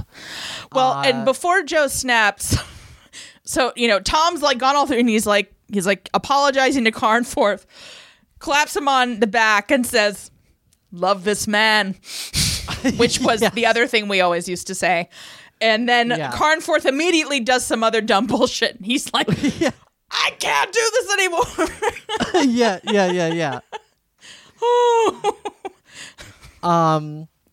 But yeah, like, and Joe has his monologue about like, you know, that, this is actually a terrible idea and they shouldn't be doing it. He was an idiot for doing it. And And why did they want to save this place anyway? Churches close and theaters close every week because finally people don't want them. And then is like, and he ends by saying, and if anybody could just tell me what makes life worth living, why is life worth living? And so some people say what makes life worth living. Well, and it's just, God, he's such a fucking asshole because his sister is right there and he's her reason. Yep. Molly, you might want to get a better reason, but it's just like, it makes me sob my eyes out. And that line about churches and theaters, like even just you saying it got me all like weepy. Loath though I am to give Kenneth Branagh credit for literally anything. Yeah. But it's true. Yeah. No, look, we love this movie and there's reasons for it. There's good stuff in here. Anyway, it's back to old Noel Coward. Yeah. Also, somewhere in this scene, and I forget where it is the line that you and I possibly quoted more than anything else in this, which is that I think you're being really unfair on Fadge. Yes, because he says that there's no design. Yeah. Well, and the kind of resolution is like, hey, we're all tired. This is Henry, unlikely voice of reason. Just being like, we're all tired. Why don't we call it a night? Tomorrow, we're just going to do a run through. We're just going to do it for ourselves. We're not going to think about the show and performing and all this stuff. We're just going to get through the play. Yep. So we get a montage of their run through and hey, they did a good job. At the end, everyone's hugging and kissing. And then the cast. Like, oh, sometimes I miss acting. But as we've discussed, not really. I mean, you got to take the good, you take the bad, blah, blah, blah, blah, blah, blah, blah, the facts of life. A show that I've never really watched, despite its prominence in Dead to Me. God, that was early Quar. Yeah, oh my God, yes. Oh my God. That was this year. Anyway, okay. So the cast have got wind of because another thing that Joe said in his speech was like, we don't even have the money to pay for the venue for the run of the show. Yeah. So all of the cast have decided that they will help out financially, which, it's actors. So it's like 3 beans and a button. Indeed. And Fadge sold her van. Yeah. And she says if the show's a success, she can buy it back. It's basically like the Christmas Carol ending plus Gift of the Magi. Indeed. They're having tech rehearsal, which, if you've ever been to a play or seen any movie about a play, tech rehearsals are always a disaster, and this is no exception. Confidential to fans of the NBC show Smash, not a great time to propose to your longtime partner. Indeed, it is not. They're all trying to figure out how to navigate the stage because of all the smoke that Fadge has put in there. She's wearing this construction hat with a light, and it just reminded me of the all-female Ghostbusters when Sigourney Weaver is talking to Kate McKinnon, and she's like, "Where's your safety lights?" And Kate McKinnon's like, "Safety lights are for dudes." And then Sigourney Weaver's like, "Safety lights are for dudes." And you can say what you want. That was a good movie. It was a good movie.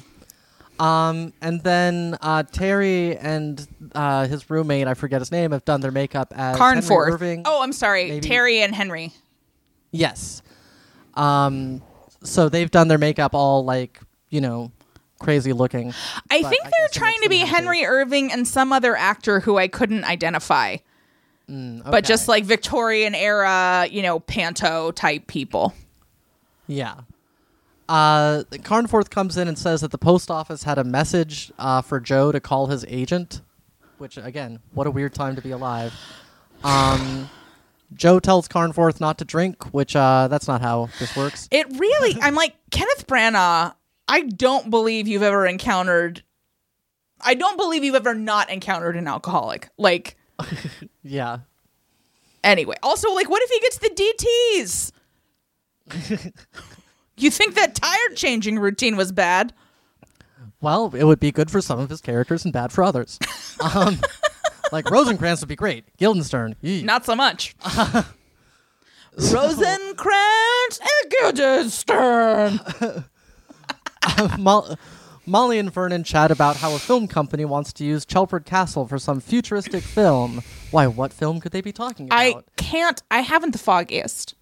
Yeah. He's still trying to get the folks at the hotel to come to their show instead of the entertaining show that they wanted to see.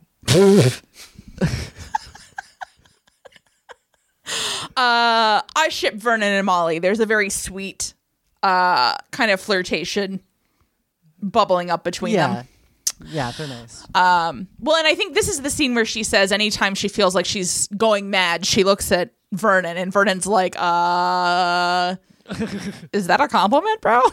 And she's like, no, but like you're always fine. And he said he likes being needed. Yeah. Back at the phone booth. Joni's gotten Joe a 3-picture guarantee from Nancy Crawford. Take that, Dylan Judd. Indeed. We need to talk about her whole treadmill get up here, because she is like fully decked out in like tight black pants, a black top, a black scarf, full makeup and jewelry on like this rickety ass 1995 treadmill. And it has like a drink holder for like a protein shake. It is amazing. Yeah, she kind of reminded me of Mom on Futurama.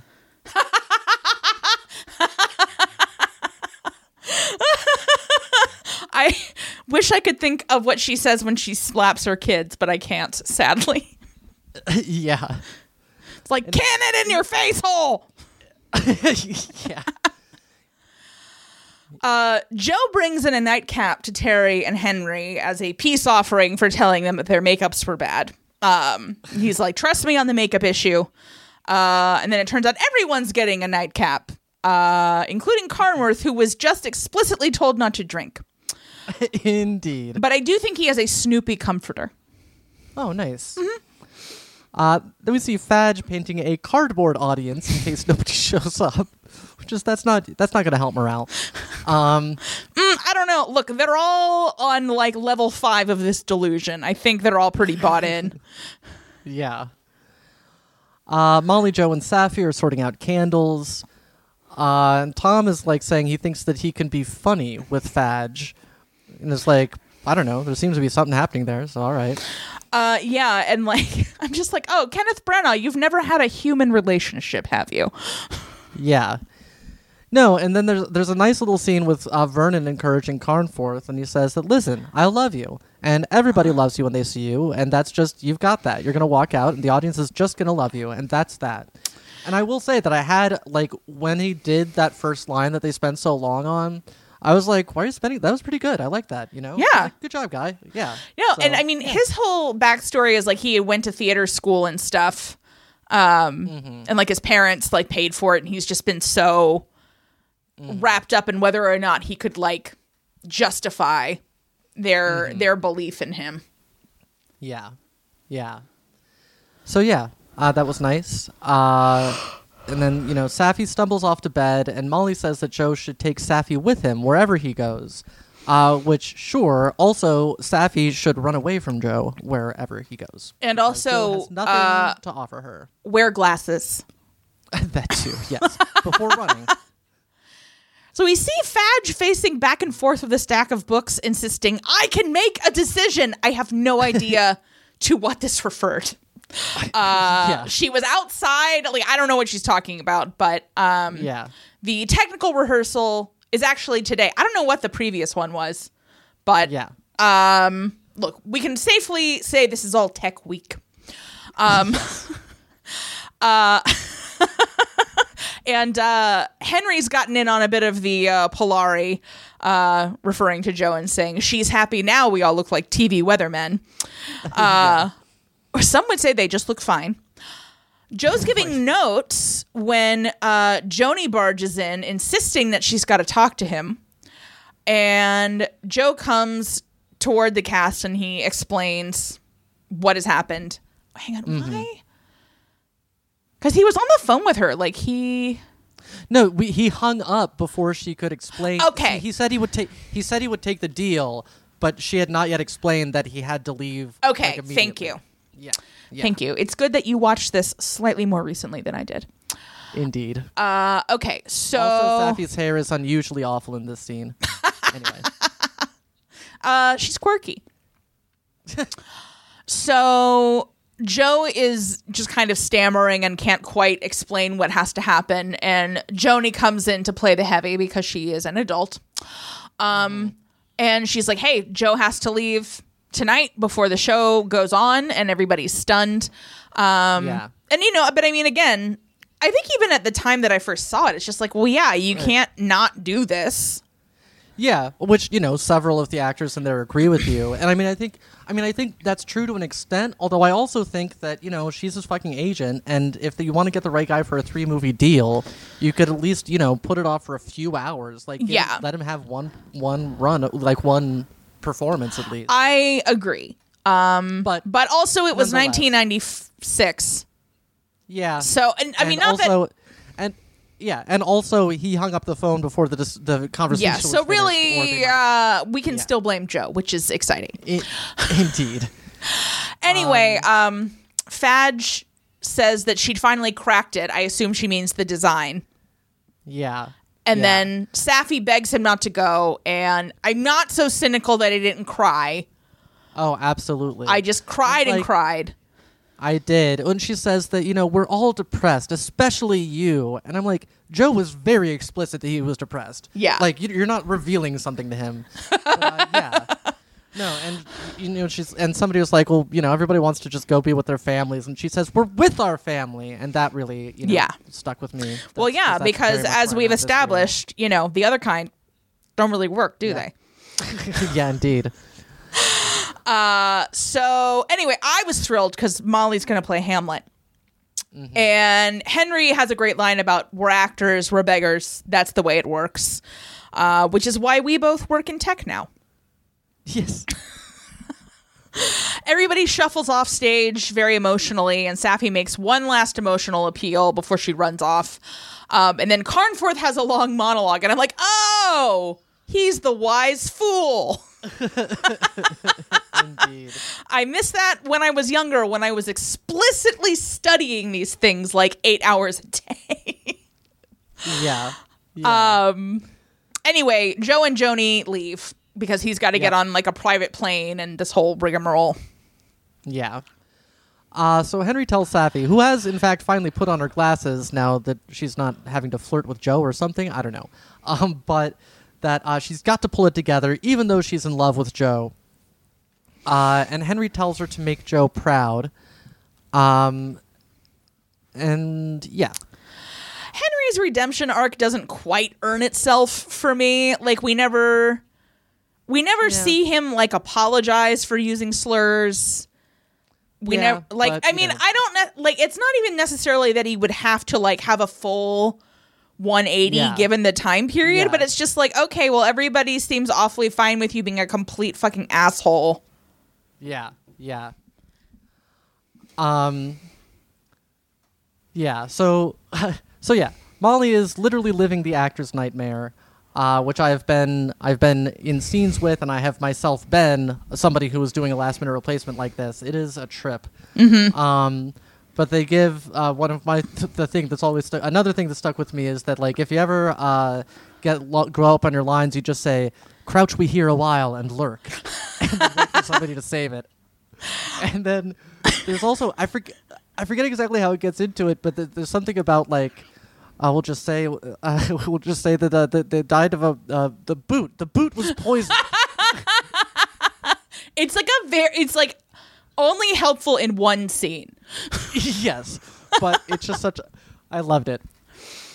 And we have Fadge running front of house, and it's like every terrible Top Chef restaurant wars rolled into one. Like somebody's asking if they have ice cream, and Fadge just says, "What are you, a fascist?" Fortunately, Vernon swoops in to save the day. He's got some ice cream in the cold box.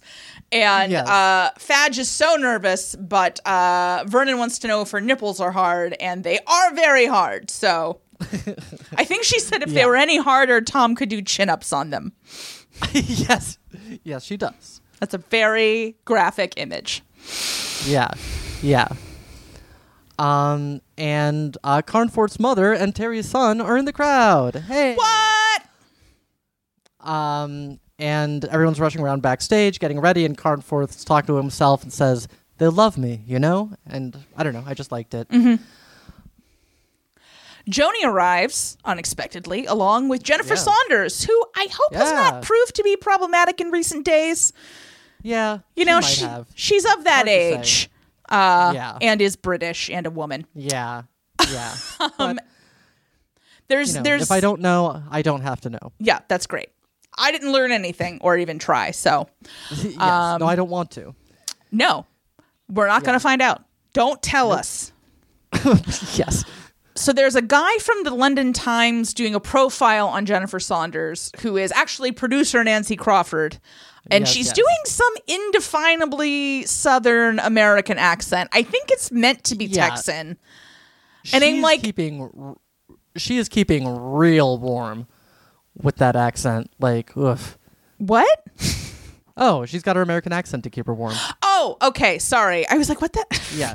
You didn't say it with your American accent, so I was confused. No, you're right. You're right. No, yeah. And it's like, I think that the Brits are really obsessed with Texas. Yeah, that seems plausible. That actually came up in the Dracula that I was mentioning. I think they think it's like the most American somehow. Yeah. Which, you know, okay, fine, whatever. But it's just like, I don't know who they think works in the film business. Mm-hmm. And it's like, you know, not everybody sounds like Holly Hunter, right? Like, we all like the piano. Yeah, yeah. So drum beats start as someone clears out the ghost light, and Carnforth comes out and shoots a gun. I laughed so hard. It's like this very like realistic seeming gun, and everybody in the crowd is like screaming and ducking, except for Jennifer Saunders, who's just like not paying attention. Yeah, yeah.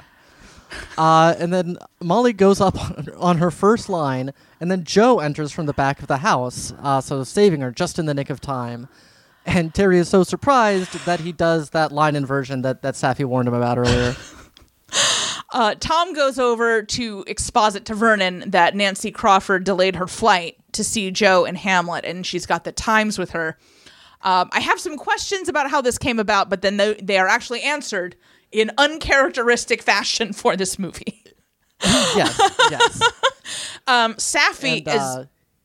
Yeah, and Molly and Fadge are hanging out at some point in here, because here's where I wrote that the two of them are like kind of a low-key ship in the background for me. Yes, because Molly was like, I think I would have been very good. Yes. Yeah. Yeah. They're all theater people, Amy. They're all going to date each other at one point or another. Mm. So Safi's super pissed off at Joe, which will only help her performance. And indeed, the remembrances of yours scene goes off very well, and she actually hits him. Yeah. And Nancy really likes Tom's performance, and Joni immediately claims him as a client. Yeah. There's also a scene with Henry, I think it is, like kind of making a quick thing, and he does like an old-fashioned music hall, and he's backstage, like as he's turning a corner, sort of like skidding on one foot, which I just thought was, I don't know, a weird thing to do. Anyway. Look, I think if we can infer anything about Kenneth Branagh is that he's a big fan of old-timey music hall. Yes.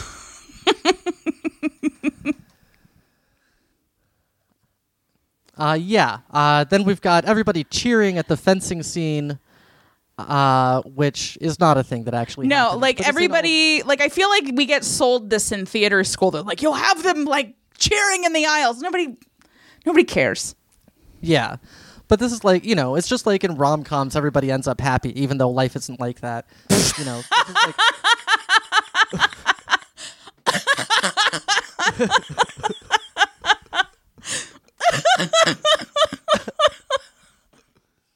Please continue. Yeah. Carnforth's mom is crying at his performance, and at the end, the crowd goes wild. Yeah, and Saunders is pointing at the stage. And also, by the way, like, he was using that Fortinbras, like that Norwegian accent. I know. I was really thrilled that made that to the stage. Yeah. Yeah. So backstage, everyone is complimenting each other, and Carnforth's mom comes back, and she says that he broke her heart as Horatio. Fadge is ecstatic, and then Henry brings back another visitor, who is Terry's son, Tim. Henry apparently got his medal on and invited Tim in a letter. And Tim says to Terry, "I think you're a wonderful queen in every way." Which, again, in 1996 is very progressive. Yeah. So he's got to get back for Christmas Eve, but he'll bring his mom and his girlfriend the next week. And again, I'm not so cynical that this did not make me just weep my eyes out. Yeah. And he's asking what he put in the letter. And that's where he says, "Oh, I told him you had cholera." And then, like, there's, like, a spit take that it cuts, like, mid-spit take. And I think that's one thing that this movie does well is, like, the editing and the way it, like, it sells jokes with the editing a lot. No, it does. pretty well. The jokes mostly land. Yeah, for sure. So Joni and Nancy are discussing spatial relationships or something. Badly. And yeah. The Times reporter goes off to file his story. He's just excited to be covering something that wasn't a panto. Which, given what we know about panto, we agree. Yeah. And so Joan turned the offer down at the last minute, and that inspired Nancy to come to the show. And then, like, Joan says something sneery to Safi, but oh yeah, she's like, so like, oh yeah, well, I guess all your like moaning about things wasn't. But I'm like, but Safi was right. Her romantic side of things, like, is what came to pass. He came back, and he's still going to get everything he wants. Like, he's not going to get everything he wants. Tom's getting everything he wants. Oh yeah, that's true. Anyway, well, correction. Safi is getting everything she wants. That is true. Yes. Yes, because in fact, Tom will play Smegma. It's the name of the science fiction character. We're not even going to dignify that with engagement. Yeah, and also Fadge will be the costume designer, which, like, I don't think that this is a very good producer. I'm going to be honest. I agree with you. However, I will say I thought when I'd watched it in years past, she was going to design the costumes for everything, but she's not. She's only designing for Smegma. Oh, okay. Well, Nancy says something about you're going to love whoever the designer is. He just couldn't get a handle on Smegma. Okay, yeah. I'm not saying that word anymore. Yeah, and then and like she's complimenting several of the actors, and then says to Joe and Safi, "You two were fine. Keep it up, kids." She calls them Mickey and Judy. Yeah, which is Rudy. Yeah. And everyone is very pleased for Tom. Safi has a visitor. It's her dad, who is real. Sure, yeah. He may be an actor. We don't know. Anyway, she is very charmingly optimistic. She and Joe agree that they're in a relationship now. Which, again, like, we get to this point of like, oh, we never saw them touch or kiss. So I guess it's very British. And everybody's dancing with one another, and he's saying how, he's depressed, and she's saying, we can get depressed together. That's fun. It is fun. It is. Yeah, no, it's true.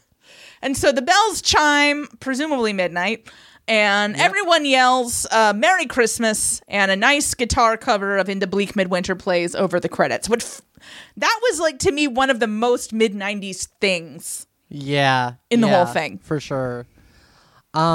But yeah, no, and I'm left with a very pleasant feeling, like it's Branagh's gonna Branagh, and the it's outdated in certain ways, but it's just I was a warm glow in my heart. Oh yeah, it was great. I just, Yeah. I did, I'll tell you what did make me happy was watching this movie. Yes. Didn't really last, but I mean, that's a heavy lift to expect of any film. Yeah, no, I felt good last night after watching it. Woke up this morning, felt terrible, but... we just have to thank goodness for small victories, right? Yeah. Something. Hey, had a good night out of it. I'll take it. Look, there's only slightly over 2 weeks of this godforsaken year left. Yeah. And and we hope we've given you all a decent 2 hours of this, awful time. We hope we've lifted your spirits ever so briefly before the next horrible fucking thing happens. Indeed. But yeah, just stay safe out there. Mm-hmm. It'll end. This will pass. Yeah. Yeah. And we hope that you've enjoyed this. Like, I have nothing eloquent to say at this point. Yeah. I mean, I don't really either. I don't know if we'll do it. We may never do this again. I'm not sure why we did it this time, but, we had fun, so. We're losing our perspicacity!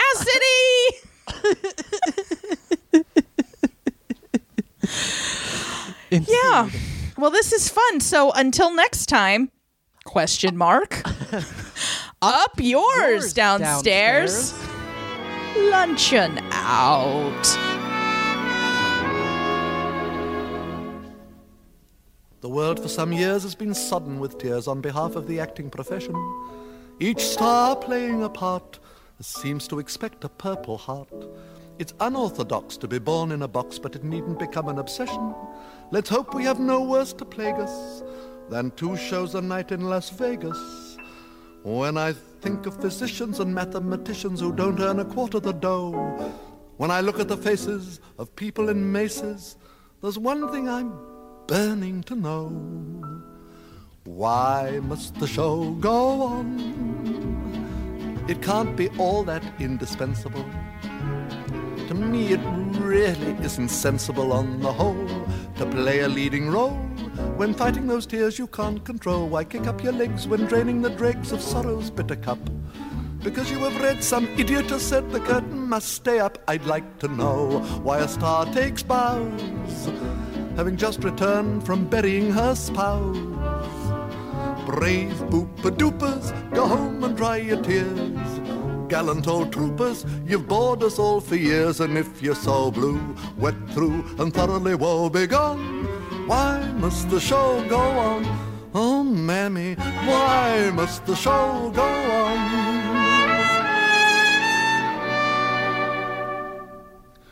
We're asked to condole with each tremulous soul who steps out to be loudly applauded. Stars on opening nights weep when they see their names in lights. Though people who act as a matter of fact are financially amply rewarded, it seems when pursuing their calling, their suffering's simply appalling. But butchers and bakers and candlestick makers get little applause for their pains. When I think of miners and waiters in diners, the query forever remains, why must the show go on? The rule is surely not immutable. It might be wiser and more suitable just to close. If you are in the throes of personal grief and private woes, why stifle a sob when doing your job, when if you'd use your head, you'd go out and grab a comfortable cab and go right home to bed, because you're not giving us much fun. This laugh, clown, laugh routine's been overdone. Hats off to show folks for smiling when they're blue, but more Camille faux folks are sick of smiling through. And if you're out cold, too old, and most of your teeth have gone, why must the show go on? I sometimes wonder, why must the show go on? Why must the show go on? Now, why not announce the closing night of it? The public seem to hate the sight of it, dear, and so why you should undergo this terrible strain we'll never know. We know that you're sad, we know that you've had a lot of storm and strife, but is it quite fair to ask us to share your dreary private life? We know you're trapped in a gilded cage, but for heaven's sake, relax and be your age. Stop being gallant and don't be such a bore. Pack up your talent, there's always plenty more. And if you lose hope, take dope and lock yourself in the john. Why must the show go on? I'm merely asking, why must the show go on?